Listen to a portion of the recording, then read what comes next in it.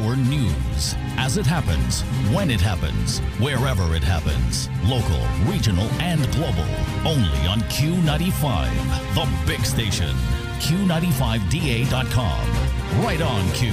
This is the Midday News for Tuesday, August 30th. In the headlines, NJAM member Lennon Matthew believes that the reason the common person does not avoid illegal opportunities is not based on fear of being arrested, but is based on rewards versus risk. Eastern Caribbean governments to take legal action against Trinidad and Tobago for failure to complete compensatory payments to CLECO and British American insurance company BICO's sub-region policyholders. And Ukraine starts counteroffensive to retake the southern Kherson region, just as an International Atomic Energy Agency team led by Chief Rafael Grossi is en route to attempt to inspect the contested nuclear plant. The news is brought to you compliments Quartz Dominica Limited. Venture into the O-Zone at Quartz Optical. Get your free eye exam plus free children's frames with any lens purchase. Adults get 25% off frames and lenses when you shop today with no cash. 3 to 24-month credit terms available. So book your appointment online today at quartzoptical.com. Get in on the deals and save now. Only at Quartz Optical. Value you can see. Promotion runs till August 31st, 2022. Special conditions apply. Why doesn't the average person refrain from pursuing illegal prospects out of fear of being arrested? According to NJAM member Lennon Matthew, this is predicated on risk and reward. Things like the drug trade will continue as the odds of being caught get thinner in a society that encourages more corruption rather than fixing the legal system. I think it's risk reward. The chances of you getting caught become slimmer and slimmer when your society is corrupt. When the courts are not doing their work, when the police officers are themselves corrupt, when politicians are mingling with known criminals, and some people can get away without the system, the structures working. So there is risk reward. It's like doing business. I will take a chance in an investment, but there's a chance that I'm going to fail. But you know what? I'm going to take that chance anyway because I might make it. You understand what I'm saying? Just like we buy the lottery ticket. We buy the lottery ticket because it's $270 million. Holy crap. I don't buy lottery, but guess what? On my way, I'm going to buy a ticket because there's a chance. You understand what I'm saying? So that's what makes us human. He asks, if you had to choose between making $3,000 as a teacher and dealing drugs, what would you do? Matthew goes on to emphasize the idea that some people might enter the drug trade as a side business, reinforcing that since society has not altered the opportunity for wealth, there is a bigger reward than risk. If you were given the option of, I can make $3,000 as a teacher or $3,000 dealing drugs, guess what? We would do $3,000 as a teacher, easy. But when there is that pressure on you and you like, well, I know teachers who have been working for 17 years, they're not appointed. They can't build their own homes. And some people may get into the drug trade because they're like, you know what, I'm going to do it for a little bit because I need a start. Mm-hmm. So the reward, the risk reward, the chances of you getting caught is not that high. So they may get in there, just to get, the start, and they get sucked in, they get hooked, and it continues because the society, the legal system has not changed to increase their wealth potential. So they get back into the situation because they have to live up to that standard. NJAM member Lennon Matthew. We do not consistently and thoroughly collect data about the environment, according to Dr. Dave Lloyd, a member of the Waitakubali Advocate for Viable Environment WAVE. He continued by saying that we must be willing to gather and be aware of crucial facts if we hope to be able to manage and implement systems. We are not so thorough and consistent in terms of collecting data about the environment. If you want to manage it and have systems in place, you must be informed by critical data and information. If that is not collected consistently, for instance, for our rivers, we should have, although I'm aware that there's some of that going on, we should have proper monitoring in terms of stream flow, in terms of water quality at different points, so that we can know what's taking place. In our case, because this project is a short-lived project, right?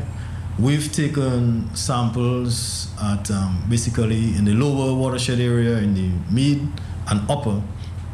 We've taken samples, we've done analysis for pesticide residues. We've done for microbial contaminants and other chemical properties, nitrates, phosphates, and so on. Really to get an idea of what that baseline is, what it is. In a proper, monitoring framework, you would be doing this consistently, right? Several times a year, in the dry season and the wet season. You want to see what's taking place. How much more is the flow in the wet season, and this would indicate. So you'll be able to preempt certain problems and nip them in the bud. Dr. Dave Lloyd. According to Dr. Camille David of Caribbean Aquaterrestrial Solutions, coral reefs are crucial to the ecosystem of the near-shore marine area, and any human activity that encourages coral reef degradation will have an effect on the shorelines. He spoke on Q95's Lifeline program hosted by Dr. Thompson Fontaine on Sunday. When corals are basically very important in the whole nearshore marine ecosystem functioning. So any human activity which really promote the degradation of corals or coral beds is bound to impact on the shoreline. So first of all, you're going to see a lot of beach profile changes, obviously as a result of the waves. The full energy of the wave is going to impact the shoreline without the corals performing the function that they should. So you're going to have a lot of beach profile changes, erosion, accretion, processes, and over time, a loss of sediment in the beach. So this is one of the major impacts, the profile changes of the beach. Secondly, corals function as important nurseries for fish. So with the loss of important coral beds, you're going to have a loss of important nursery habitats that can really sustain and maintain the diversity of the nearshore ecosystem. So in quick time, the local fishers in the area are going to not be able to, fish there because a lot of fish migrated out of the area. So that's another major concern I think we really need to take on board in these kinds of impacts that we're having on the corals. Corals are also important for, they are keystone kind of species within the hierarchical structure of the marine space, and therefore their loss can really cause a wider cascading of the important nearshore ecosystems and how they function. So all of these critical elements can be lost when we depress the way that these coral beds. Dr. Camille David of Caribbean Aquaterrestrial Solutions. The Peace Walkers of Dominica invites all to a special press conference held at the DPSU conference room, where persons can get a chance to communicate their views and concerns about the current social standing. That's from lead peace worker Atherton Mata, sounding the call for the 23rd Walk of Justice this Wednesday. The focus of this week will be on national safety as well as security and all of its intricacies, with a select focus on the most vulnerable of society. We are organizing a press conference at the press room of the Prévost Cinema starting at 9. We invite you to send a representative of your organization or your grouping to share your views, or if not, to just kind of be there in solidarity with those concerned about the safety of our people. If you saw the world news this morning, you would see the tremendous and disastrous situation prevailing even in a place like Germany, in Western Europe, where floodwaters have taken the lives of hundreds of people. We have at all costs to take steps to prevent and avoid such a kind of human disaster. So we invite you to send a representative of your organization to the press conference tomorrow morning at 9 a.m. at the Prévost Cinema, where you'll have an opportunity to share your organization's perspective on the issue of national safety national safety through security, through disaster response, through justice for all, etc. Particularly our concerns about the vulnerable in our society. Please join us. We look forward to having you there. Mr. Atherton Mata. Opposition leader Lennox Linton reviewed statements made by Dominica's President Charles Savre in a vis-a-vis the recent CCJ statements on Dominica's elections being tainted. Linton describes the president's statements as patently untrue, and when weighed against the facts of the case, opines that the statements are wrong. Linton describes the president's approach to his office as misleadership that is heavily tainted with political preference.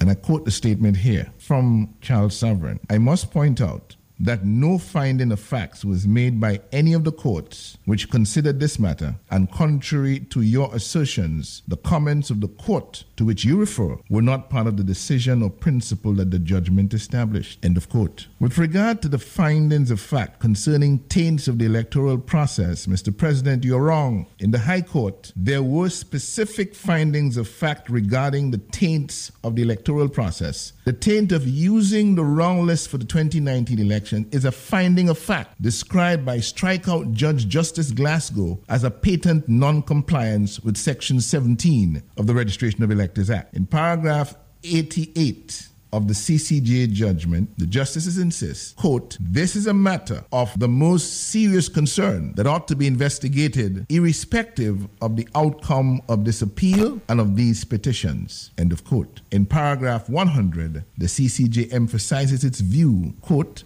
"that non-compliance of electoral laws in this regard is an eventuality that the court must resolutely set its face against," end of quote. Unfortunately, you seem incapable of doing anything other than playing your Dominica Labour Party politics as usual in the office of president. And as you well know, Mr. President, that is not leadership. It is misleadership. Sincerely, Lennox Linton, leader of the... Health Minister Dr. Irvin McIntyre says several measures have been taken to reduce chronic non-communicable diseases on island. A couple of these include signing on to the Framework Convention of Tobacco Control 2006, which included the training, education, communication, and public awareness campaign in line with Article 12 held yearly, as well as increasing 10% taxation on tobacco and tobacco products. September represents Caribbean Wellness Month, where the ministry will be undertaking several activities to fight CNCDs on the island. And also, Cabinet has approved for the legislation of the FCTC, which I mentioned as a Framework Convention of Tobacco Control. We also had the drafting instructions done with assistance from PAHO, and the regulations being drafted and complete legislation to be done. But that's regarding tobacco and tobacco products. But also, let alone this, in terms of the NCD policy and plan of action. That is the development of a non-communicable disease policy 2011. It was done. It was updated again in 2014, and when we reviewed it in 2017.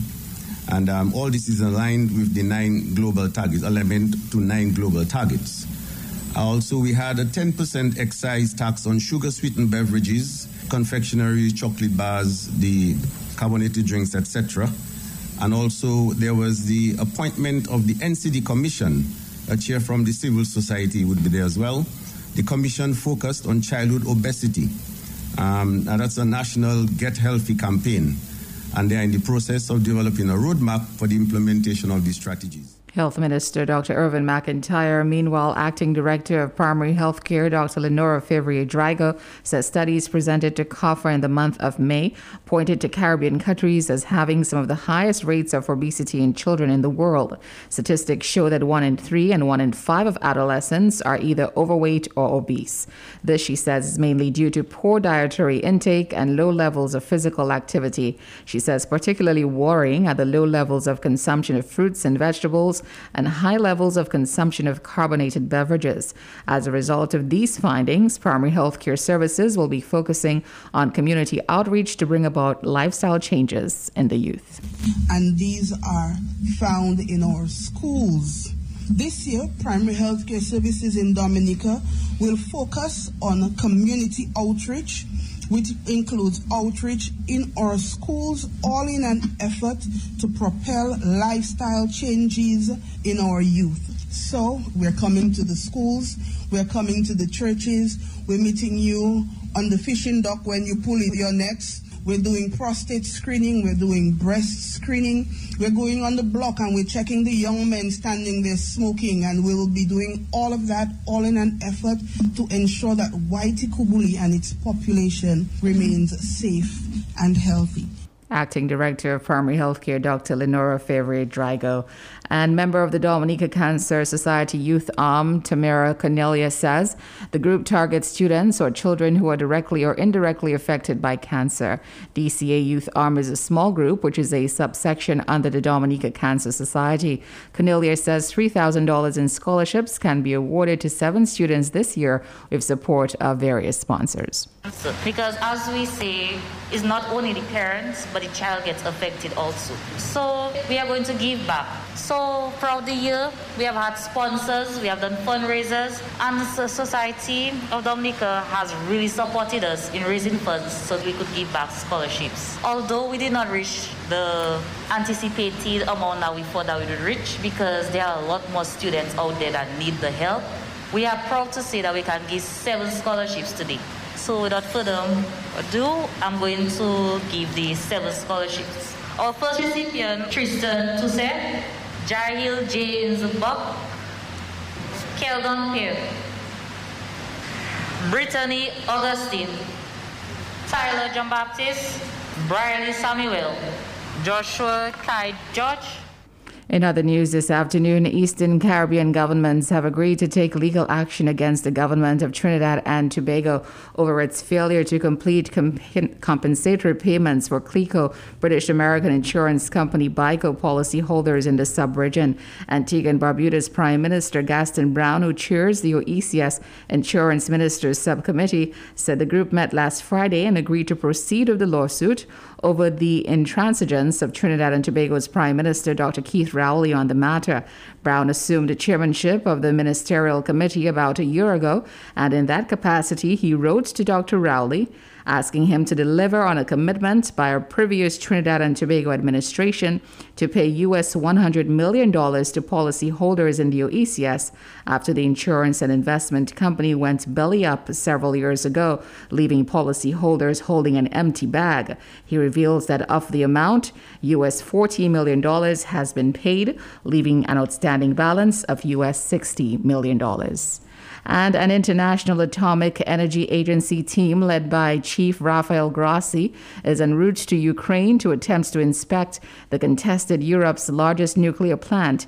Negotiations are still ongoing and still difficult, with both Ukraine and Russia demanding particular routes are used to access the plant and arguing over how long the inspectors will be based there. Deborah Pata has more. More than half a year of Russian occupation has turned the Zaporizhia nuclear power plant into a military base that runs along an explosive front line, with both sides trading accusations of shelling in the area.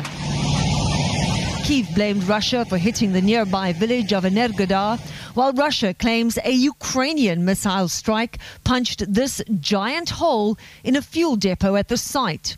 A chilling warning that the fighting could cause a disastrous meltdown from Ukrainian presidential advisor Serhiy Lyshenko.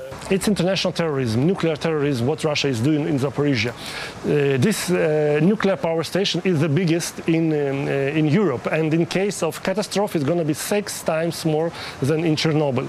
The UN inspection is set to start tomorrow, but it comes amid an intense battle to liberate occupied Kherson further south. Emboldened by the steady supply of Western military aid, Ukraine is holding nothing back. Artillery. They're hitting us with everything they've got. Tanks, aviation, artillery, shouts this Russian soldier. The much talked up counter-offensive has intensified. Kherson was the first major city to fall in the early days of the war. For more than 6 months, residents say they've been living in fear under their Russian occupiers, accusing them of kidnap and torture. Now, this is the first time that atomic energy inspectors will be investigating a nuclear plant occupied during an ongoing war. They will assess damages at the Russian-controlled site as well as evaluate security concerns and the conditions under which Ukrainian technicians are working. And that's the Midday News, but first a recap of the headlines. And JAM member Leonard Matthew believes that the reason the common person does not avoid illegal opportunities is not based on fear of being arrested, but is based on rewards versus risk. Eastern Caribbean governments to take legal action against Trinidad and Tobago for failure to complete compensatory payments to CLECO, British American insurance company, BICO sub-region policy holders. And Ukraine starts counteroffensive to retake the southern Kherson region, just as an international atomic agency team led by Chief Rafael Grossi is en route to attempt to inspect the contested nuclear plant. The news is brought to you compliments Courts Dominica Limited. I am Kimberly Benjamin.